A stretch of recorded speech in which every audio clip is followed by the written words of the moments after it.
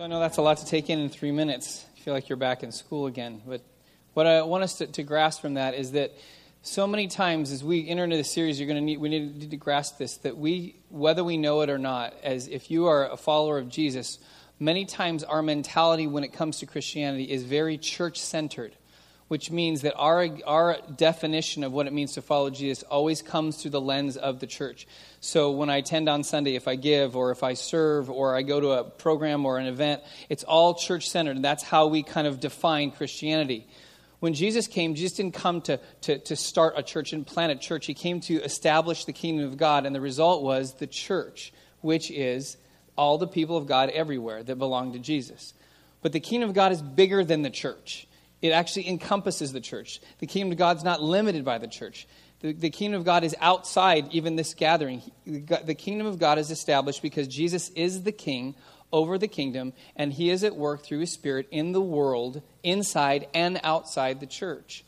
So I know, you're like, wait a second, I've always been about the church, and now I know it's kind of hard to kind of getting to that point. But the kingdom is not a location. It's not like geographic kind of parameters to say, okay, there's the kingdom, it's there, we have to go to it. The kingdom of God, because God's Spirit dwells in his people, is at work in the world everywhere. And you and I will discover that. And that's what we're going to talk about this morning, of how we learn to prepare to embrace the kingdom and understand the kingdom. And so if you and I will get this concept, what is the kingdom? In its simplest form, it's in any person or any location or any sphere or any realm where Jesus' reign and his rule is present. In other words, if you use those terms, we're talking about where Jesus' authority is supreme, which means people are choosing to obey him and follow him, and his power is present, which means he is reconciling people back to God. Doesn't necessarily mean that they're saved yet, but Jesus is in the process of working in their heart, bringing them back towards God so that eventually someday they make a decision to follow him and then experience this thing called salvation. So if you define it that way, then the kingdom of God is far bigger than the church. Because all of us have experienced the impact of the kingdom of God before we ever knew Jesus. Because the Holy Spirit was at work in us through Jesus trying to get our attention, drawing us back into him. So when we understand that God is at work everywhere. And whether or not we see him and embrace him comes down to really what today is about. It's about us. It's about our responsiveness and our receptivity to what God is doing in us and doing around us, and us having the ability to see it and embrace it. And that's why Jesus begins what is chapter 13 is a series of stories that Jesus told to people. We call them parables, so that people would understand the concepts of the kingdom so that they could embrace Jesus fully. And today he starts, and we'll look at verses 1 through 23. I won't read through all of them, but we will break them down together.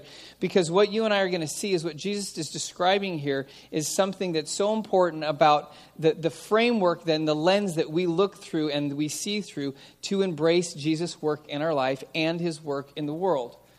So before we jump into the passage, let me just give you kind of the broad concept. What we're going to look at is what we know is the parable of the sower.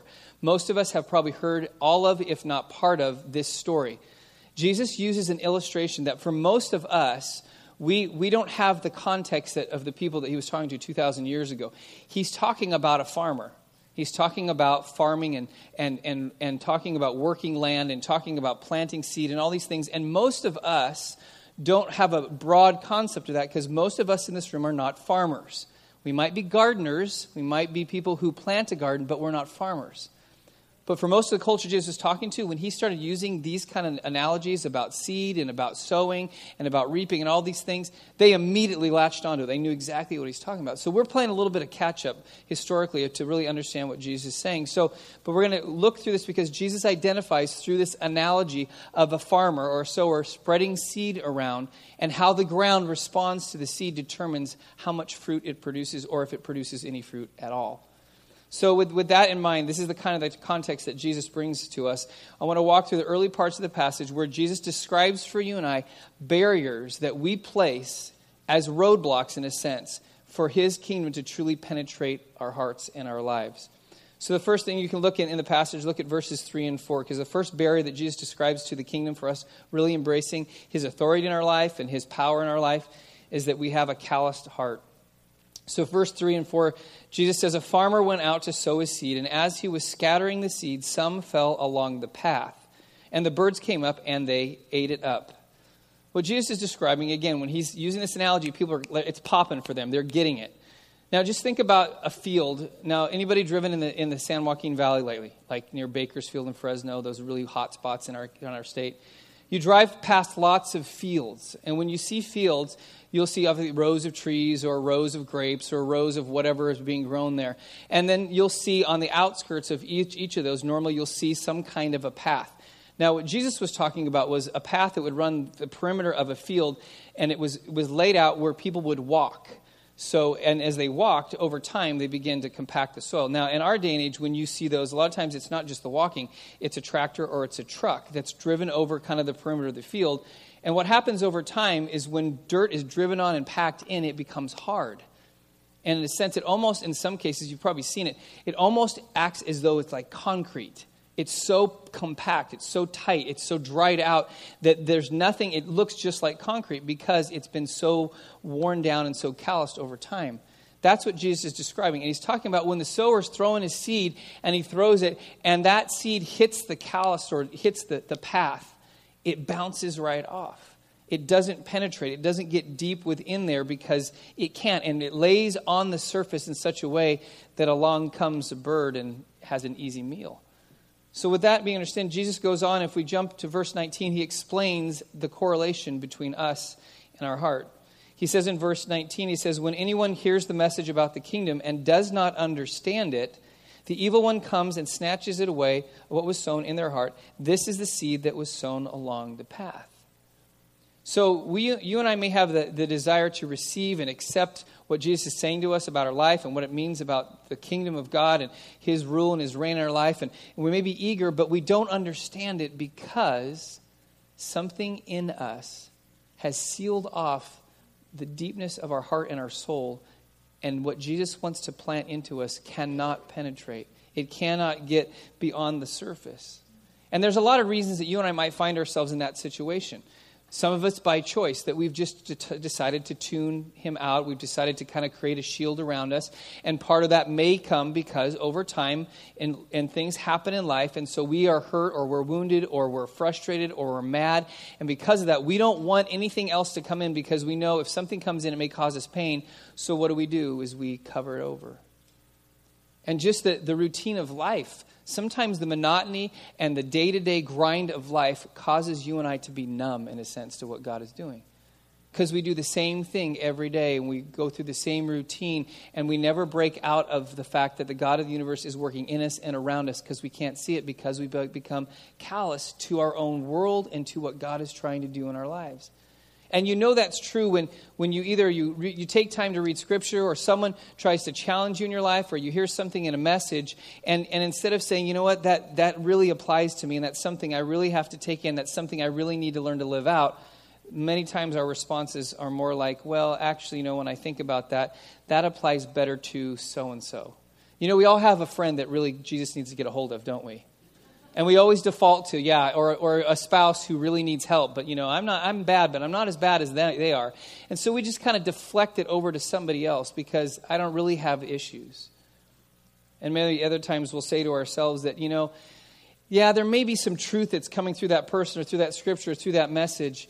But, you know, deep down inside, if we're honest, we really don't like it. And so what we have a tendency to do is we start going after the messenger. We start critiquing the messenger, the one who delivers the message, and say, you know, they're all wrong, and their life doesn't seem to reflect it, so I'm not going to listen to them, though deep down inside, you know what? It's true. We're just deflecting it off the surface. And I think one of the worst things that you and I can say before God is to say, hey, I'm okay. I'm getting by. I'm not as bad as I used to be, not as good as I'm supposed to be, but I'm okay. I think in the kingdom of God, when we follow Jesus, there is no okay. There's always progress. There's always fruit God wants to develop in our life. There's always challenges. There's always things that he's moving us on in.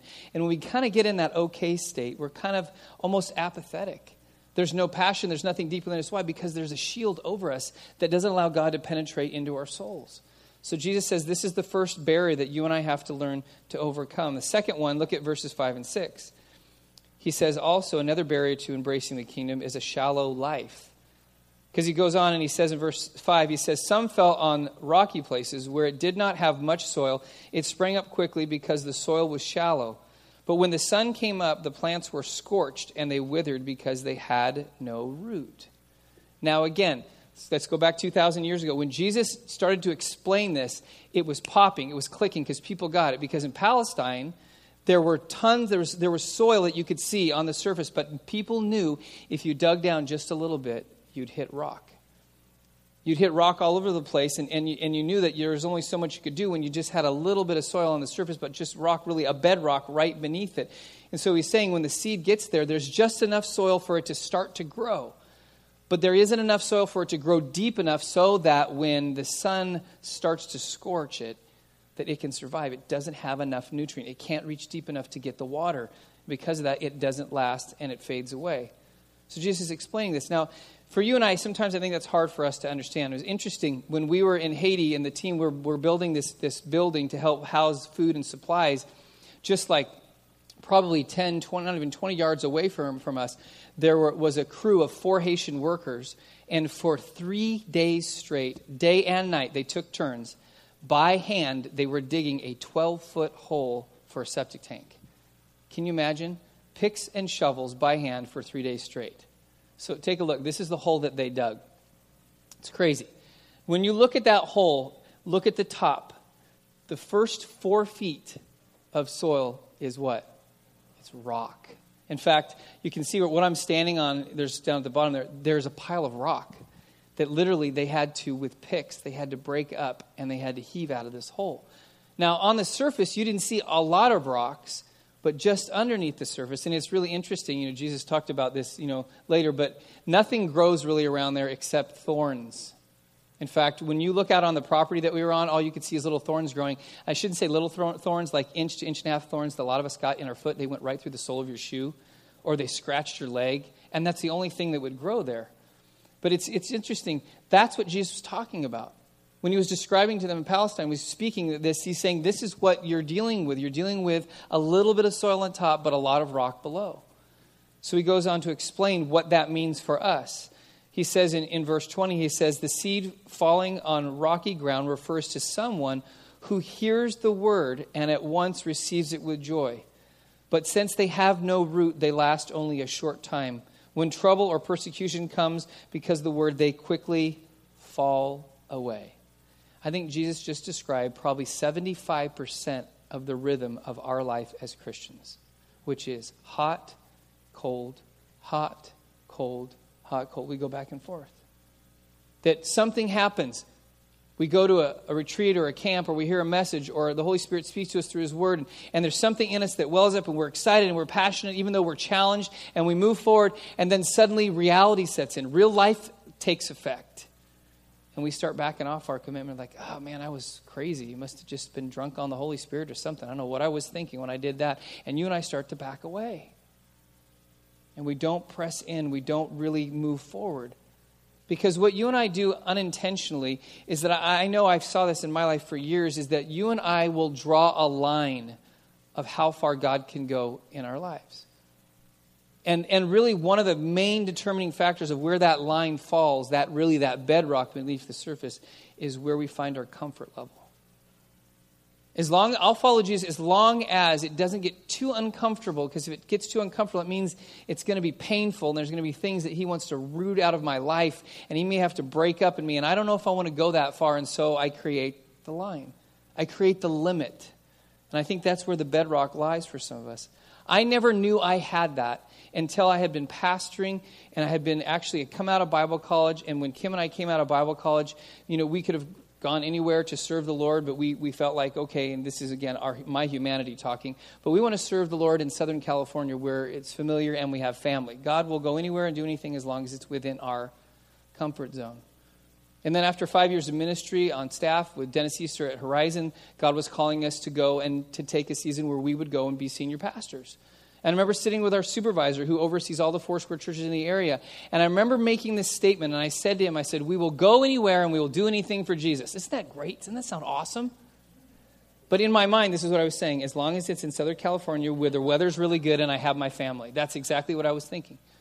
So the parameters of where we had planted church narrowed very quickly. And that's why, and I think God used it, but that's why we ended up in Ventura. Very familiar. We had been there. Kim was raised there.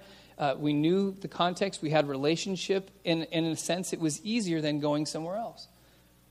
And 4 years into that church plant, I had to learn something in my life. I had to learn to stop saying I'll go anywhere and do anything, because I wouldn't go anywhere and do anything for Jesus. I would only go as far as my comfort would let me go, until finally God used an experience to get to the core of where I was and very painfully root out the rocks and break them up and get it loose so he could go deep within me. And I remember coming to that moment where I realized, now I can really say I will go anywhere and do anything that you want me to do. And then came Oregon. Why in the world Oregon? No offense if you're a native Oregonian, okay? Oregon is a beautiful place for 3 months out of the year. Because the other 9 months, it seriously does rain. People, it's funny, Oregonians will tell you, it doesn't rain that much. You know why they're saying that? They don't want you to move to their state. It really does rain and rain and rain. I felt like Noah for the last, 7 years. It was crazy. And I remember when we first got there, because, you're like, okay, it's exciting. We're going to a new place and God's going to do great things. And then reality sets in, because then you realize you're in a place that you've never been before. And after we moved up there, Kim's parents were gracious enough to follow us up, help us get moved in. The church showed up to unload the truck. We had like 40 or 50 people. We unloaded like 30 minutes. It was great. Everyone's like, welcome you. Then the first Sunday comes, and your first Sunday is always the best Sunday because everybody loves you because they don't really know you. They pat you on the back because you preached your best sermon. And you're coming out of that like, this is great. And then Monday or Tuesday morning, we drove Kim's parents to the airport. We said goodbye to them. We got back in the car, and I remember sitting in Portland, PDX, in the airport there in the parking lot. I pulled out of the parking space and I drove about 4 spots. I pulled back in. Kim's sitting here and the kids are behind me, and I just lost it. I don't cry easily, but like a baby, I cried. Because it hit me that I was alone, that we didn't know anybody, and this was not going to be easy. This was going to be difficult, and this was the go any place, do anything that Jesus had called us to. And I remembered, okay, this is what it looks like. But I'll tell you, I'm so glad that we made that decision, because I know that was part of what God was doing in us. It was what God was doing in Oregon, and it was beautiful. Was it easy? No, it wasn't easy. But I honestly can say, I will go anywhere and do anything. And you're like, oh, don't say that. Well, I don't know. What if God calls you to China or Haiti? Let's go. Because the bedrock's gone. Took a while. Please learn faster than me. It took me probably a good solid 9 years to get to that point. You can do it a lot faster, okay? Don't take that long to respond to God. Then the third thing, going on verse 7, Jesus highlights also another barrier to the kingdom, that is a deceived mind. So he says in verse 7, he says, other seed fell among the thorns, which grew up and choked out the plants. Thorns are nasty things. Why would the thorns choke out the plants? Because the soil created this competition. So you've got these thorns and weeds already woven into the soil. And then here comes the seed. And now the seed is in competition with the thorns and the weeds. And what Jesus is saying is the thorns and the weeds always win. They always get the nutrients. They always get the water. They always get what the seed needs. So the seed can never fully get what it's supposed to get. It gets a little, but it doesn't get enough to sustain itself. So it can't go on. It can't produce fruit. Why? Because it's getting choked. It's getting controlled. It's in competition with what's around it. So Jesus goes on in verse 22 to explain. He says, the seed falling among the thorns refers to someone who hears the word, but the worries of this life and the deceitfulness of wealth choke the word, making it unfruitful. The worries of life and the deceitfulness of wealth. I think this applies to most of us. That we have great intentions to follow Jesus, to serve him, to allow him to speak into our lives, to embrace his kingdom in us and other people. That is our desire. But something happens along the journey in following Jesus. That we start listening to the culture, and we start listening to the government and the media, and we start listening to a different voice. And before we know it, you and I are in a place where everything in our life is in competition with Jesus. And he no longer becomes our life. He becomes part of our life. He becomes a competing factor in our lives that has to compete with our schedules and our finances and our jobs and our families and where we live and what we drive and all those things. He's in competition. And I'll guarantee when push comes to shove, Jesus say the thorns always win. They do. Other things always win out when they're in competition with Jesus. They shouldn't. Because you and I, we are lulled into consumerism.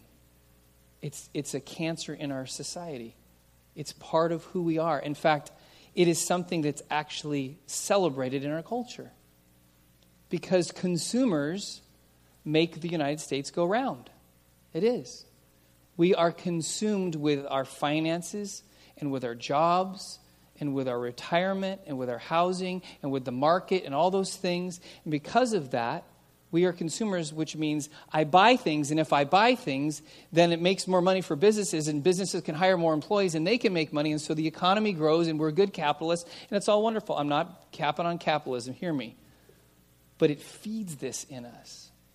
And consumerism cannot produce anything because it consumes everything. It doesn't produce anything. In fact, look at what's our gross national product. What is the total amount of money that we're bringing or we're making for? We're consuming it all. We're consuming more of the world than the rest of the world is. We are consumers. And that's hard to hear. And we hear it from everywhere. And this is not a political statement, and not, I voted for him, and so it's great. But when George W. Bush was the president, does anybody recall one of the mantras that came up after 9/11? George Bush said this. He said, "Don't let the terrorists threaten our way of life." So what did he encourage people to do? Spend. Go spend more money. Because they're trying to threaten our way of life. And what is our way of life? Spend more. Obama has said the same thing. When we responded to an economy that's bad, what did he say? Spend. No. We did spend. After 9/11, we did spend. What happened in 2007, 2008? Whoops, we spent too much. That's what happened. Why? Because it's this consumer mentality that we have to have more. And what consumerism does is when these weeds weave their way into our lives and they choke things out, they make us hyper-focused on only a few things at the expense of everything else around us. We only see what we want. It's like my friend who I grew up with, Darren. We were at a pool party one time, and we're sitting out in the backyard taking a break, and we were sitting on this bench in this house where it was really cool. All the bedrooms came and faced out towards the pool, and they all had sliding glass doors so every room could access the pool. And so we're sitting there, and he's looking at this one sliding glass door, and inside there was this really cool TV. Now, at the time, it was really cool and hip. This will show you how old I am. It was an all-in-one TV, which it had like a television that was portable. It was color, and it had a radio in it, and it had like a cassette player. And yeah, anybody remember what cassette players were? It was like really cool. And so I remember we were talking, and I remember somewhere in the conversation I lost him. And he wasn't even looking at me anymore. He was just staring, almost kind of like in a trance. And all of a sudden, in the middle of our conversation, he jumps up to his feet, and he starts running right at the sliding glass door because he sees the TV. And I see the glass door. He doesn't see it. And he's running and getting faster and gaining momentum. And all of a sudden, bam, he hits the door, and he flies back. Now, he was small, so he didn't break the window, which is good. But he's just laid out on his back. And I said, "Man, what are you doing?" He goes, "I didn't see the glass. All I saw was the TV." And sometimes that's exactly what consumerism does to you and I. We don't see the bigger picture. All we are seeing is hyper-focused on, if I just get that, if I just own that, if I just buy that, if I just make more money, then I'll be happy at the expense of what? The kingdom of God around us, that is not about how much money we make or the career we have or all the things we think will make us happy. It is about God's power coming to bear on humanity. It is what that video said. The kingdom of God is eternity invading the present. And that's the purpose, not all of what we think we're supposed to have. And so each one of us has to take a step back and say, okay, where is God's work in my life getting choked out by stuff, by my own consumerism? I shared last week, Kim and I, we go through these seasons every once in a while. We're in another season right now. We are peeling back. And come September 22nd, I'm saying goodbye to ESPN for a long time. We're getting rid of TV. We're doing things like that. We're saying, okay, how can we cut our costs? How can we eliminate things? Can we let go of things? Why? So we can say yes to Jesus at every moment, because nothing's choking out what he's doing in our life. It's big things, it's small things. And then the final thing, as far as the barriers that we face in embracing the kingdom, Jesus mentions one other category. Verse 13 through 15, and that is a rebellious spirit. So verse 13, it says, Jesus says, "This is why I speak to them in parables. Though seeing, they do not see. Though hearing, they do not hear or understand. In them is fulfilled the prophecy of Isaiah. You will be ever hearing, but never understanding. You will be ever seeing, but never perceiving. For this people's hearts have become calloused. They hardly hear with their ears, and they have closed their eyes. Otherwise, they might see with their eyes and hear with their ears, understand with their hearts, and turn, and I would heal them." What is Jesus saying? He's saying eventually you and I get to a point where we become just like Adam and Eve, which is, God says, listen, you can live with me in this place called paradise, we can be in relationship, or you can say, I want to be my own God, I want to do it my own way, and you can rebel. And that's what Adam and Eve did, and that's what we do. We've thousands and thousands of years, humanity has done this.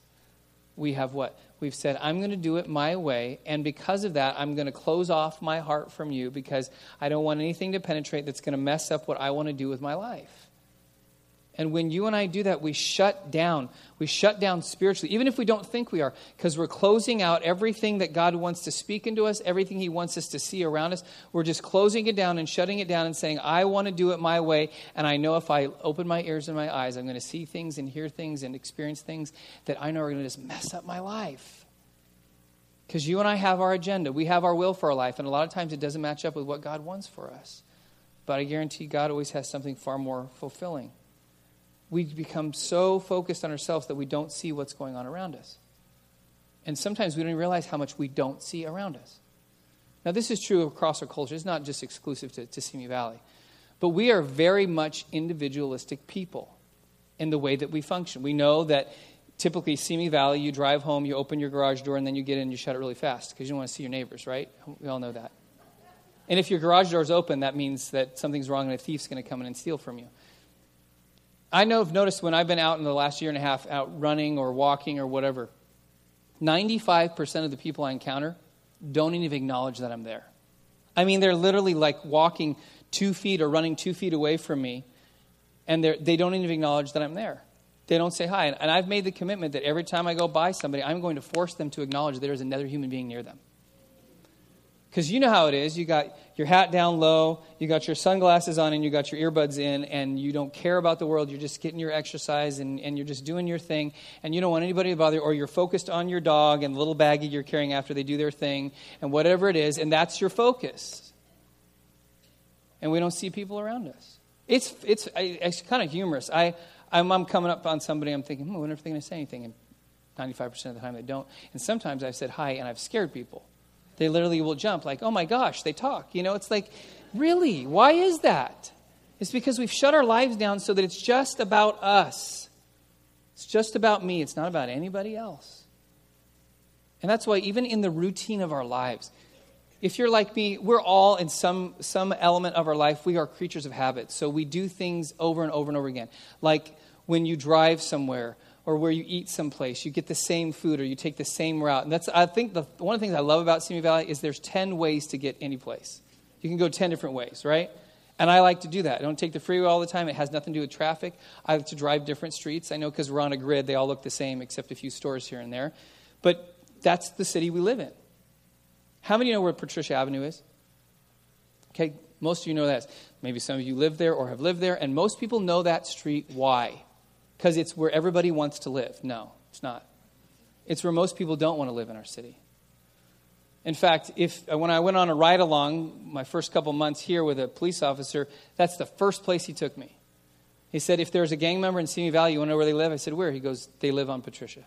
He said, they probably live at Creekside. Or some know it as Crackside, whatever you refer it to.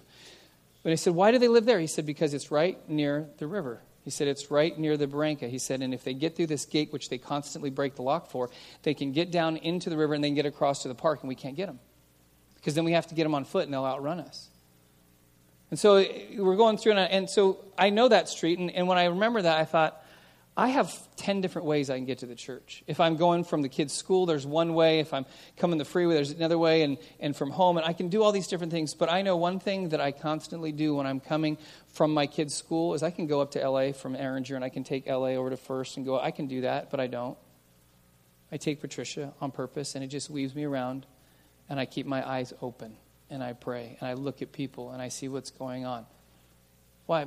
Because God is at work and I want to figure out where he's at work. You know, the beautiful thing is our community group is doing Laundry Love, and we picked the laundromat right there on Erringer and Patricia. Patricia ends right there in that shopping center by Smart and Final, and we've adopted that laundromat. And it's crazy. This last laundry, there were like literally people waiting out the door to get in. It was awesome. The conversations we've had in the last 4 months with people in that laundromat, and they guess where they live? On Patricia, in an apartment complex. And the world is there. We have met people. We've met families from Guatemala, from Honduras, from Mexico, Central America, South America, all over. Some of them literally just came into the country 3 days before they walked in that laundromat. This is going on in our city. And if we open our eyes, we see that. And God is at work in people, because it's great when you do somebody's laundry for free and they come back, the conversations get deeper and deeper and deeper, and you learn more about their lives. And we've discovered some people know Jesus and some people don't know Jesus. A lot of people know Spanish and most of us don't know Spanish. So by the way, if you speak Spanish, we'd love to have you come serve in a community group in a Laundry Love, because we know that there's a high Hispanic population in our city that need to be reached. They need to experience the love of Jesus. But if you and I are closing down everything and we're driving the same way and we're not opening our eyes and we're doing everything for us, we will never see what's going on around us. God is at work in our city. He's working in the lives of people, and we need to be attentive to what he's doing. So 3 other things before we close. So how do we shift from seeing those barriers to actually preparing to embrace God's kingdom in us and around us? 3 things that Jesus mentions for you and I. Verse 8, the first thing is that you and I have to have a humble heart. Jesus says, still other seed fell on good soil, where it produced a crop 160 or 30 times what was sown. What's the good soil? The good soil doesn't have the rocks in it. The good soil doesn't have the thorns and the weeds in it. The good soil is pure and it's right and it's deep and it's ready to receive. It's eager. It's like a sponge that wants to soak up what's going on around it and what so it can receive, so it can produce fruit. That's what the good soil is. That in human terms, that's humility. See, because humility says that I'm not perfect. I don't have it all together. There's more for me to learn. There's more that I need to experience. There's more that God wants to do in me. It has an accurate picture of itself. Whereas pride says, I'm fine. I'm okay. I don't need anybody. I don't need anything. I don't need God to do anything. I may have my issues, but I'm not as bad as somebody else, so just kind of leave me alone. That's what pride says. But a humble heart says there's always more to learn. There's always more to take in. There's always more to absorb. A couple of months ago, my dad spoke. You've heard me talk about him long enough, and then he came to speak. And one of the reasons my dad is a role model in my life is because I have watched him. He turned 77 in July, and he's not slowing down at all. His retirement is when he goes into eternity. That's what he knows. But he still, since I have known him, since I've been alive, I've watched him never get to a place where he says he's arrived. He's never gotten to a place in life where he stops learning. He stops soaking in what God is doing. I mean, to this day, if you were to get his Bible, the pages are no longer white. They're dark brown. I mean, he spends so much time. He's had his Bible rebound like 2 or 3 times. And because he's always up in his devotions in the morning. I remember as a kid seeing my dad do that. And it's because he has this humble approach that God is always at work in me and through me and around me. And therefore, I need to understand and experience. Like about a month ago, I was talking with another pastor friend. We were having kind of a theological discussion about some different things. And so I'd read some scriptures and read some articles. And normally this is what I do because I know they're good sounding words. So I sent information to my brother-in-law, Larry Powers, and then my dad and said, hey, what is your take on this? What do you, when you read these passages, how do you understand this? How do you interpret that? And it was in reference to a book that someone had written a couple of years ago. And so I referenced the book, and this is my dad's response. He's pretty busy. He emails me back in like 2 hours. I ordered the book. I'm going to take a look at it, and then I'll let you know. This is a 500-page book. Less than a week later, he emails me, said, I read the book. I'm like, what? Did you sleep? Apparently not. He said, I read the book, and these are the passages I go to, and this is how I understand this. And I'm reading his summary. I'm going, he's a sponge. He's a sponge. There's nothing, and I know he had studied it before, but he was studying it again. My dad has this doctorate. He studied just about everything that seems to be able to study. But there's more he wants to understand about Jesus and about the scriptures. And, oh man, I want that. That's a humble spirit. That's a humble heart that says, I need to receive more of what Jesus is doing. Therefore, whatever seed that he is spreading over my heart, it needs to penetrate deeply. No matter how young or how old I am, or what season of life I am, or how much I've accomplished, there's always more of God's kingdom that wants to invade my life. And then the second thing Jesus mentions is an attentive ear. He says, whoever has ears, in verse 9, let them hear. And then verse 23 he goes on and says, but the seed falling on good soil refers to someone who hears the word. Not just happens to hear it in passing, but is attentively leaning forward into what God is doing and saying in their life and around them. Constantly trying to hone in on what God is saying. If you've got that humble heart, you're wanting to receive, so then you're tuning in your ears saying, okay, God, I'm listening. I'm listening to what you're saying in my life. I want you to speak to me, therefore I'm listening. But sometimes the challenge that we have in that is that we listen selectively. We're listening for something specific instead of just listening. Because we say, okay, God, I'm listening, and I'm listening for this. And God's not saying that. So you're saying, God, why you're not speaking to me? He actually is speaking, but he's just not saying what you and I want to hear. So we're not hearing him. What if we just listened? What if we listened in our daily life? What if we listened in our routine? What if we listened in our neighborhood? What if we listened to what's being challenged to us from Scripture and what we're reading and what we're experiencing? What if we just listen and say, God, let it be your agenda? I guarantee we'll see a whole lot more than we're seeing. But when we only look for one thing of what we're looking for, we miss what is there. Even though it's not there, it is there. You and I are just looking for the wrong thing. Now, over on YouTube now, there's all kinds of awareness tests. Many of you have seen them, where you have to be aware of what's going on. In fact, Harold and I found one this week, and I want to show it to you because, it's a demonstration that you and I have a tendency to see what we're looking for, but we miss what we're not looking for. So take a look at this.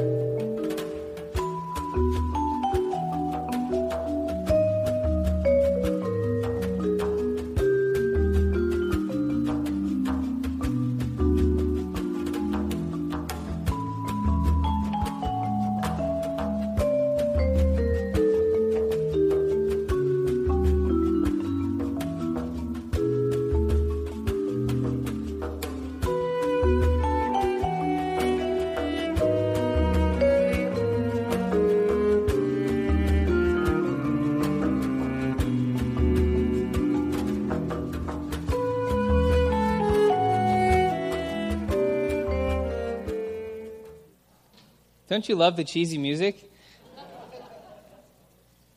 If I would have told you, look for Britney Spears in the lower left-hand corner, what would you have seen? Britney Spears. What did the video tell you to look at? Look how many times the golf ball touches his right hand, right? So what do? You're counting, and when it came up, you can tell people are really proud of themselves. 8, I got it. You got that, but you missed what you're really supposed to be looking for.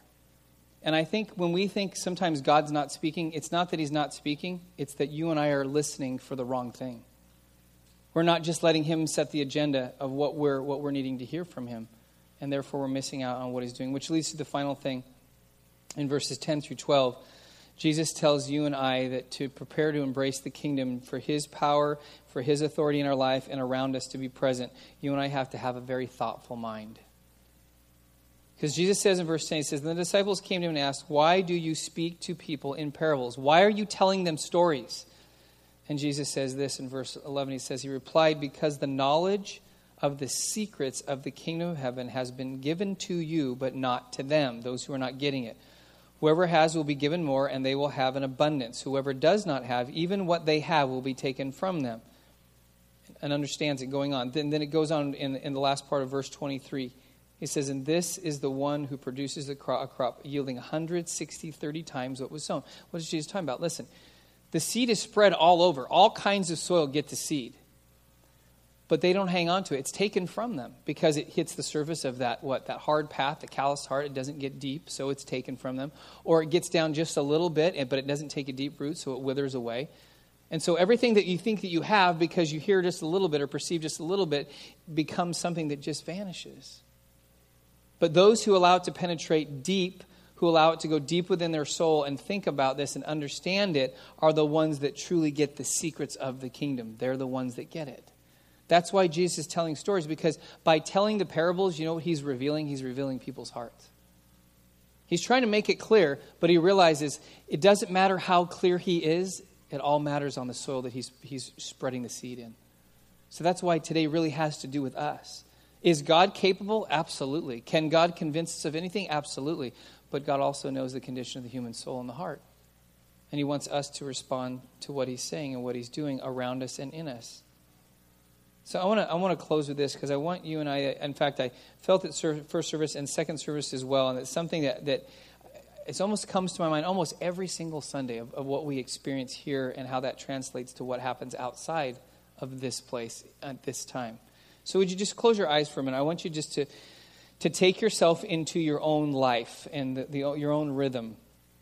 So you've come to church this morning. In a minute, 5 minutes or so, we're going to dismiss. You're going to head on your way, and you're going to kind of probably do something similar to maybe what you did last Sunday. You might go out to lunch. You might watch some sports. You might take a nap. Some of you might go to work. Whatever it is, there's a routine that you're in. And you go to bed tonight, and you wake up tomorrow, and you start into a Monday. You'll go to a typical Monday. You'll drive to work, and maybe it's traffic or whatever. You'll go to school, or maybe you're getting the kids off to school. Whatever it is, you're doing your normal routine. But as you go through the normal routine, just think through, put yourself in the context. Other than a moment of maybe devotions, or the hour and 15 to the hour and a half that you've spent here this morning, how much more present is Jesus in your life? Now, I want you to stay in your mindset of where you are right now, because the reason I'm asking that is because there's a tendency for you and I to live out this rhythm. We allow God's kingdom and the presence of Jesus to fit in compartments of our life. But then when we leave those compartments, we somehow are convinced by our actions and our thoughts that he's not still working, that he's not still present.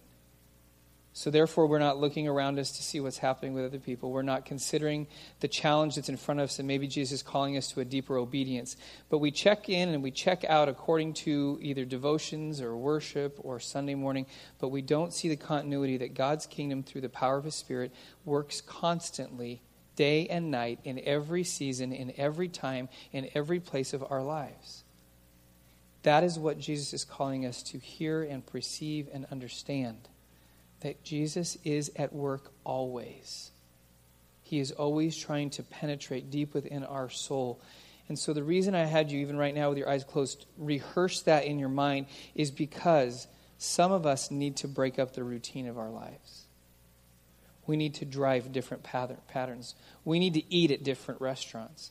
We need to meet different people. We need to sit in different seats. Some of us need to move to a different location. Some of us need to take a different job. Some of us need to get outside of the routine that has literally put us to sleep so that we could see that God is active.